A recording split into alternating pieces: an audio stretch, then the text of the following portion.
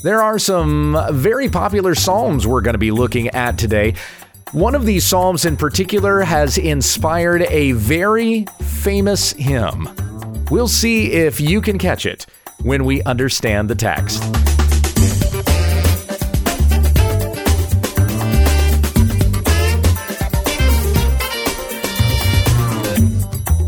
This is When We Understand the Text, a daily Bible commentary to help encourage your time in the Word. Monday, Tuesday, and Wednesday, we feature New Testament study, an Old Testament book on Thursday, and our Q&A on Friday.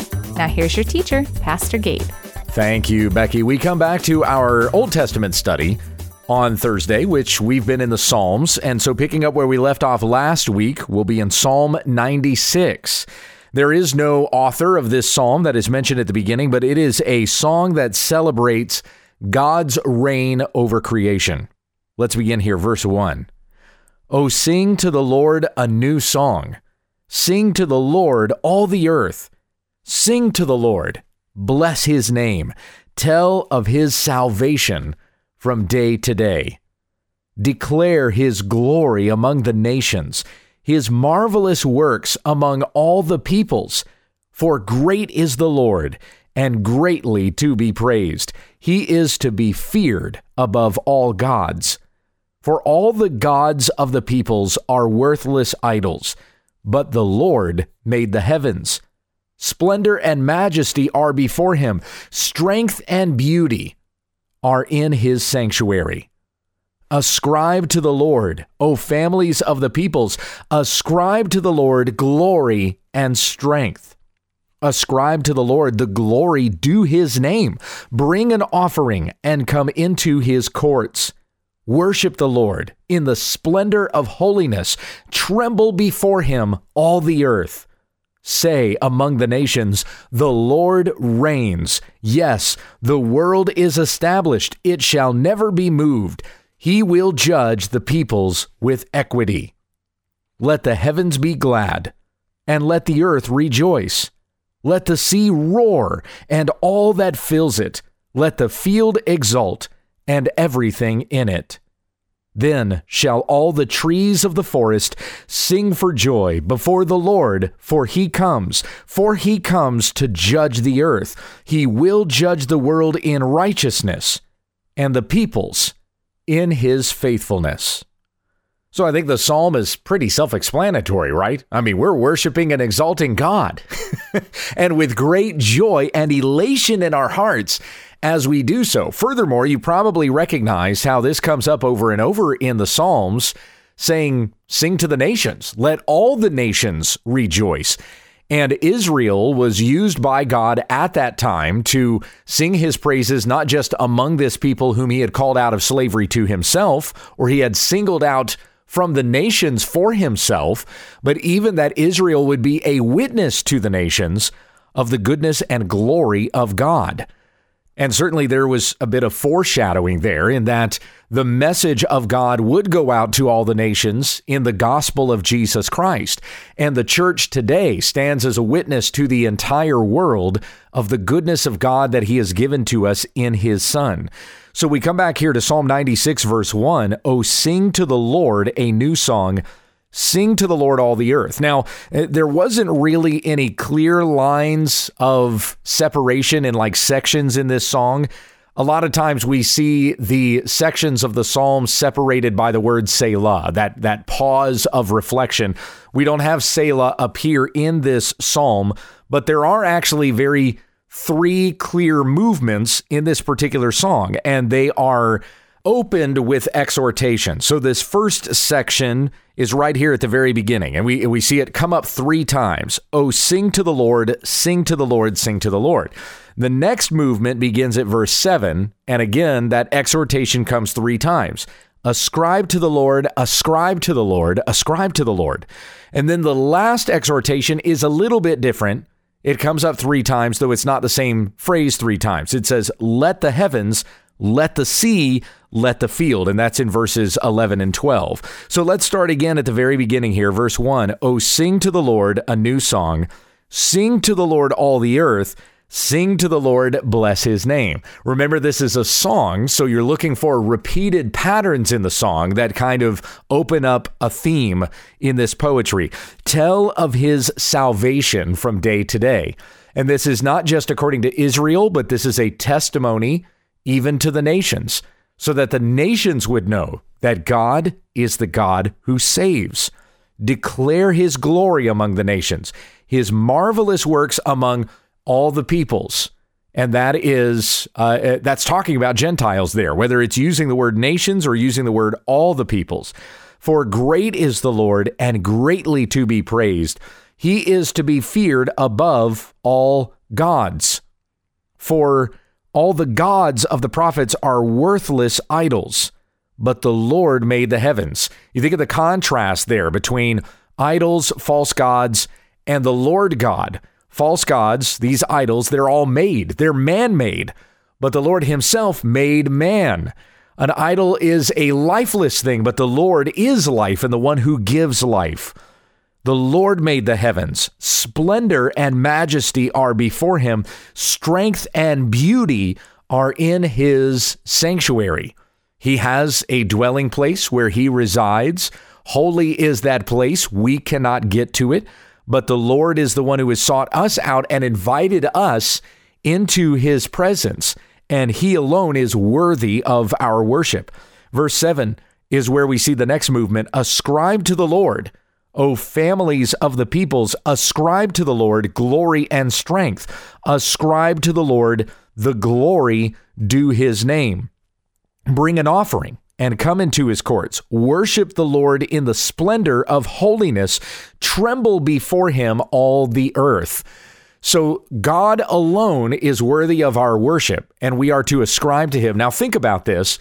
God is holy. He is perfect. He is righteous, incomparable to anything that we might point at and say, look, the glory and holiness and righteousness of God. He is just so holy. There is nothing that we can point to and say, God is like this.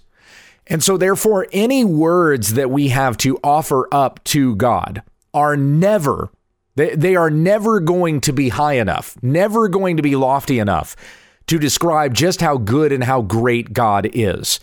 Yet we should nevertheless worship him, for God has called us to that. And that language that we can lift up and exalt to him is never going to fully encapsulate or represent God in the holiness that he has. But nevertheless, the Lord has blessed us in receiving those words that we lift up to his name. We are to ascribe to him glory and strength. Scripture even tells us how we are to worship God. It will never, ever be good enough, but God accepts it because he is merciful. He is gracious. He receives our worship, though it is not enough, yet he receives it because God is good. So we should worship him according to how Scripture says he is to be worshiped and says what we should ascribe to his name. Ascribe, O families of the peoples, a family worship, everybody coming together to worship God. Ascribe glory and strength. Ascribe the glory due his name. Bring an offering. Worship the Lord in the splendor of holiness. Tremble before him, all the earth. There's 3 ways that we can worship him right there. Bring an offering. Bring an offering with your whole heart. Desire that it would go unto the Lord and that he would use it for his glory. Worship the Lord in the splendor of holiness. Sing songs, praises unto his name, as is being done here. Speak of his holiness and praise him for it. And tremble before him, all the earth, knowing that he is God. We can't even look at him. Our eyes could never behold him. They would burn right out of our skulls if he were to appear in front of us right now in all of his holiness and glory. We would be vanquished to nothing because of how awesome and mighty he is. And yet we are to tremble before him, knowing that he is God and he is great and powerful, welcomes us into his presence. So how wonderful and marvelous that is. How glorious a thing it is to come into God's presence, to be able to pray to him and utter his name and not be wiped out for saying his name, though we are feeble creatures, right? He has received our worship when we worship him according to how his word has said he is to be worshiped. We worship him the way he says to worship him, not the way that we want to worship him. So verse 10, say among the nations, the Lord reigns. Yes, the world is established. It shall never be moved.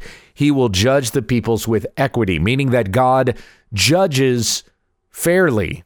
He does not show partiality. That's said over and over again in the scriptures, whether it's from the law. James says it in his epistle. Verse 11, let the heavens be glad and let the earth rejoice. Let the sea roar and all that fills it. Let the field exult and everything in it. Here we have that final movement here. Then all the trees of the forest sing for joy before the Lord, for he comes. All this to say that all of creation is subdued before God. As mighty and as great as creation might be all around us, God is even more powerful and more mighty than all of this. He comes to judge the earth. He will judge the world in righteousness and the peoples in faithfulness. And that's a theme that you're going to see come up in the Psalms that we look at today. We go next to Psalm 97, the Lord reigns. Again, no author is mentioned here, but such lofty and high language to describe the kingship of God. Verse 1, the Lord reigns.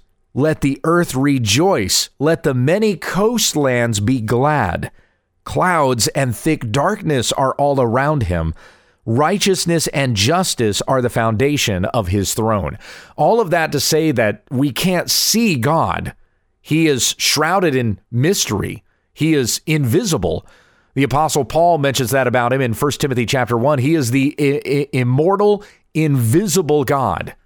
And yet his power is even displayed in this. Yet we see righteousness and justice, the foundation of his throne, and this is how he rules and reigns over all the earth.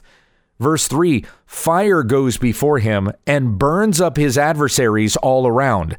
His lightnings light up the world. The earth sees and trembles. The mountains melt like wax before the Lord of all the earth. If you've ever lived around mountains, then you know how mighty a statement this is. Mountains are huge, man.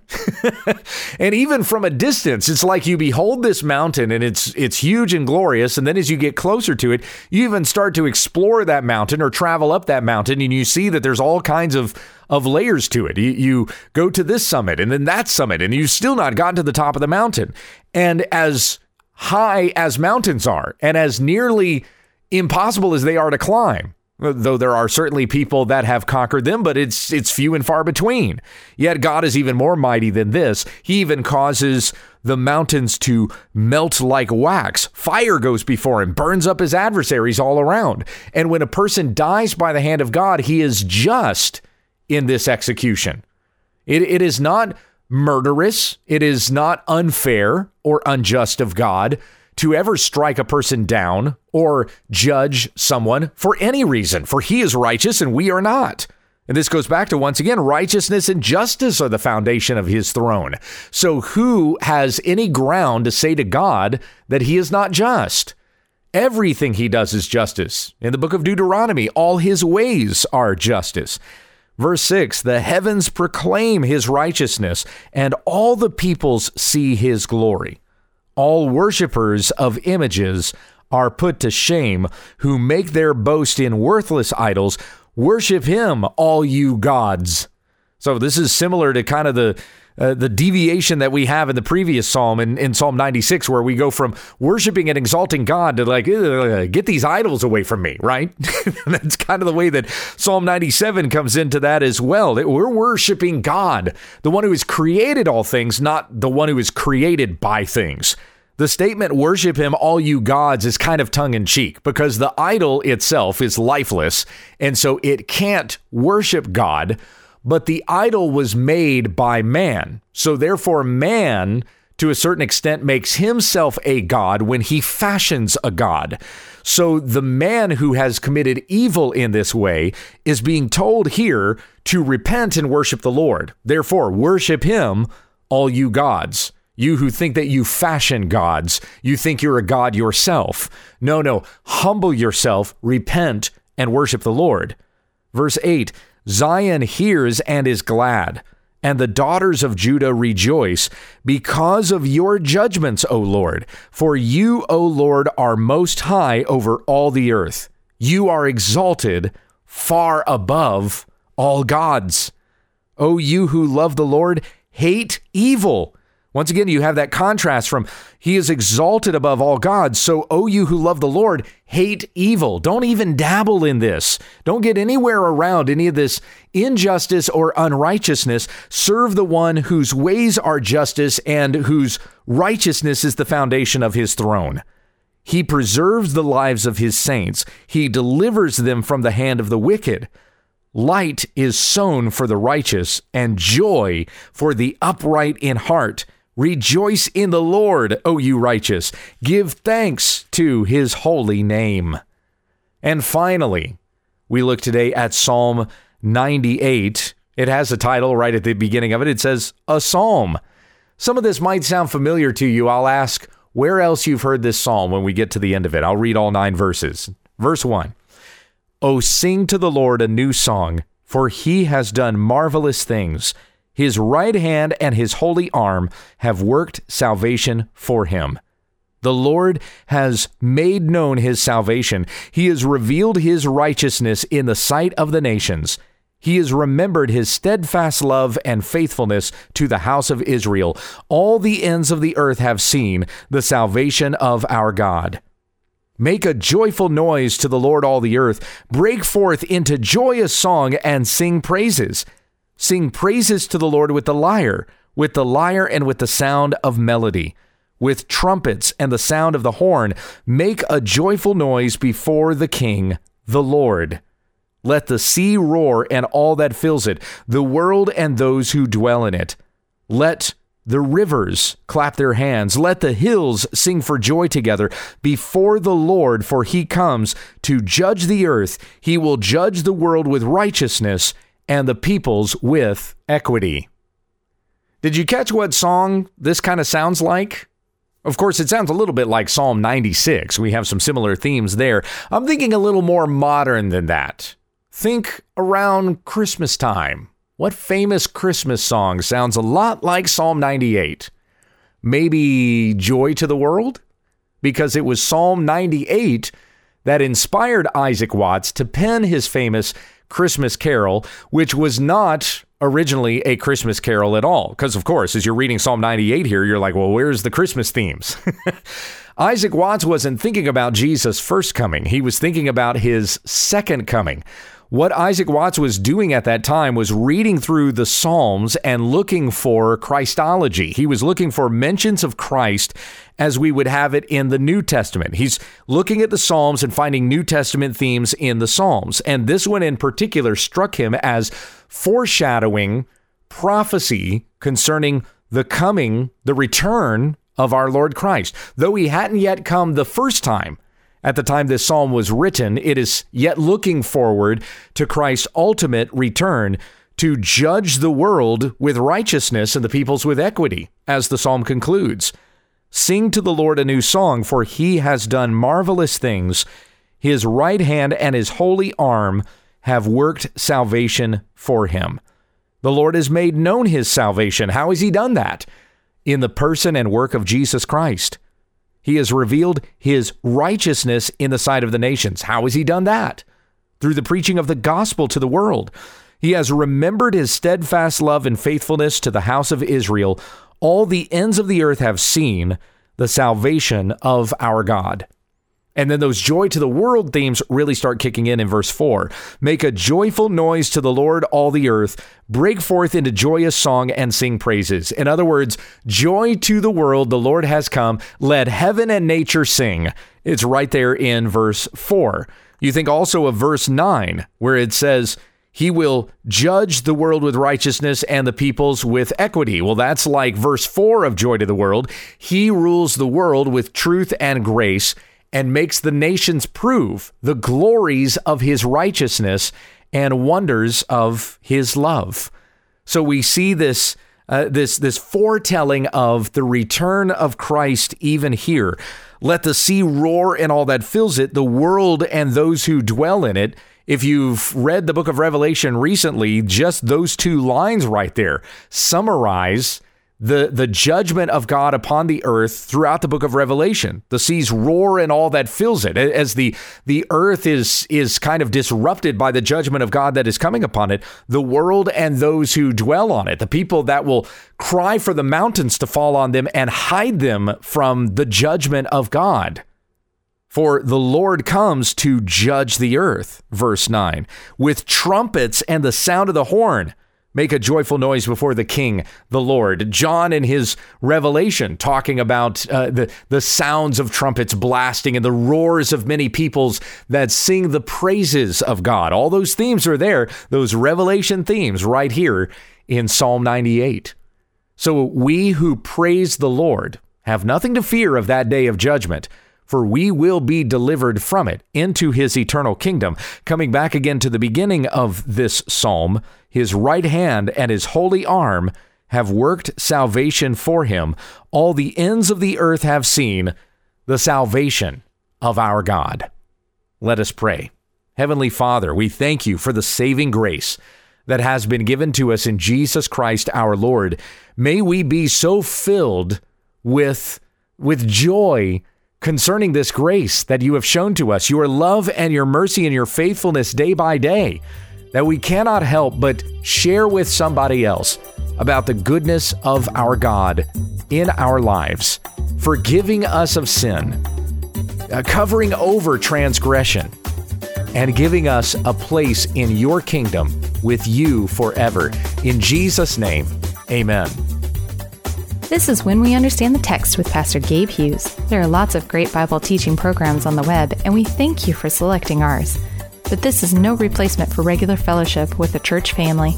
Find a good, gospel-teaching, Christ-centered church to worship with this weekend, and join us again tomorrow as we continue our Bible study when we understand the text.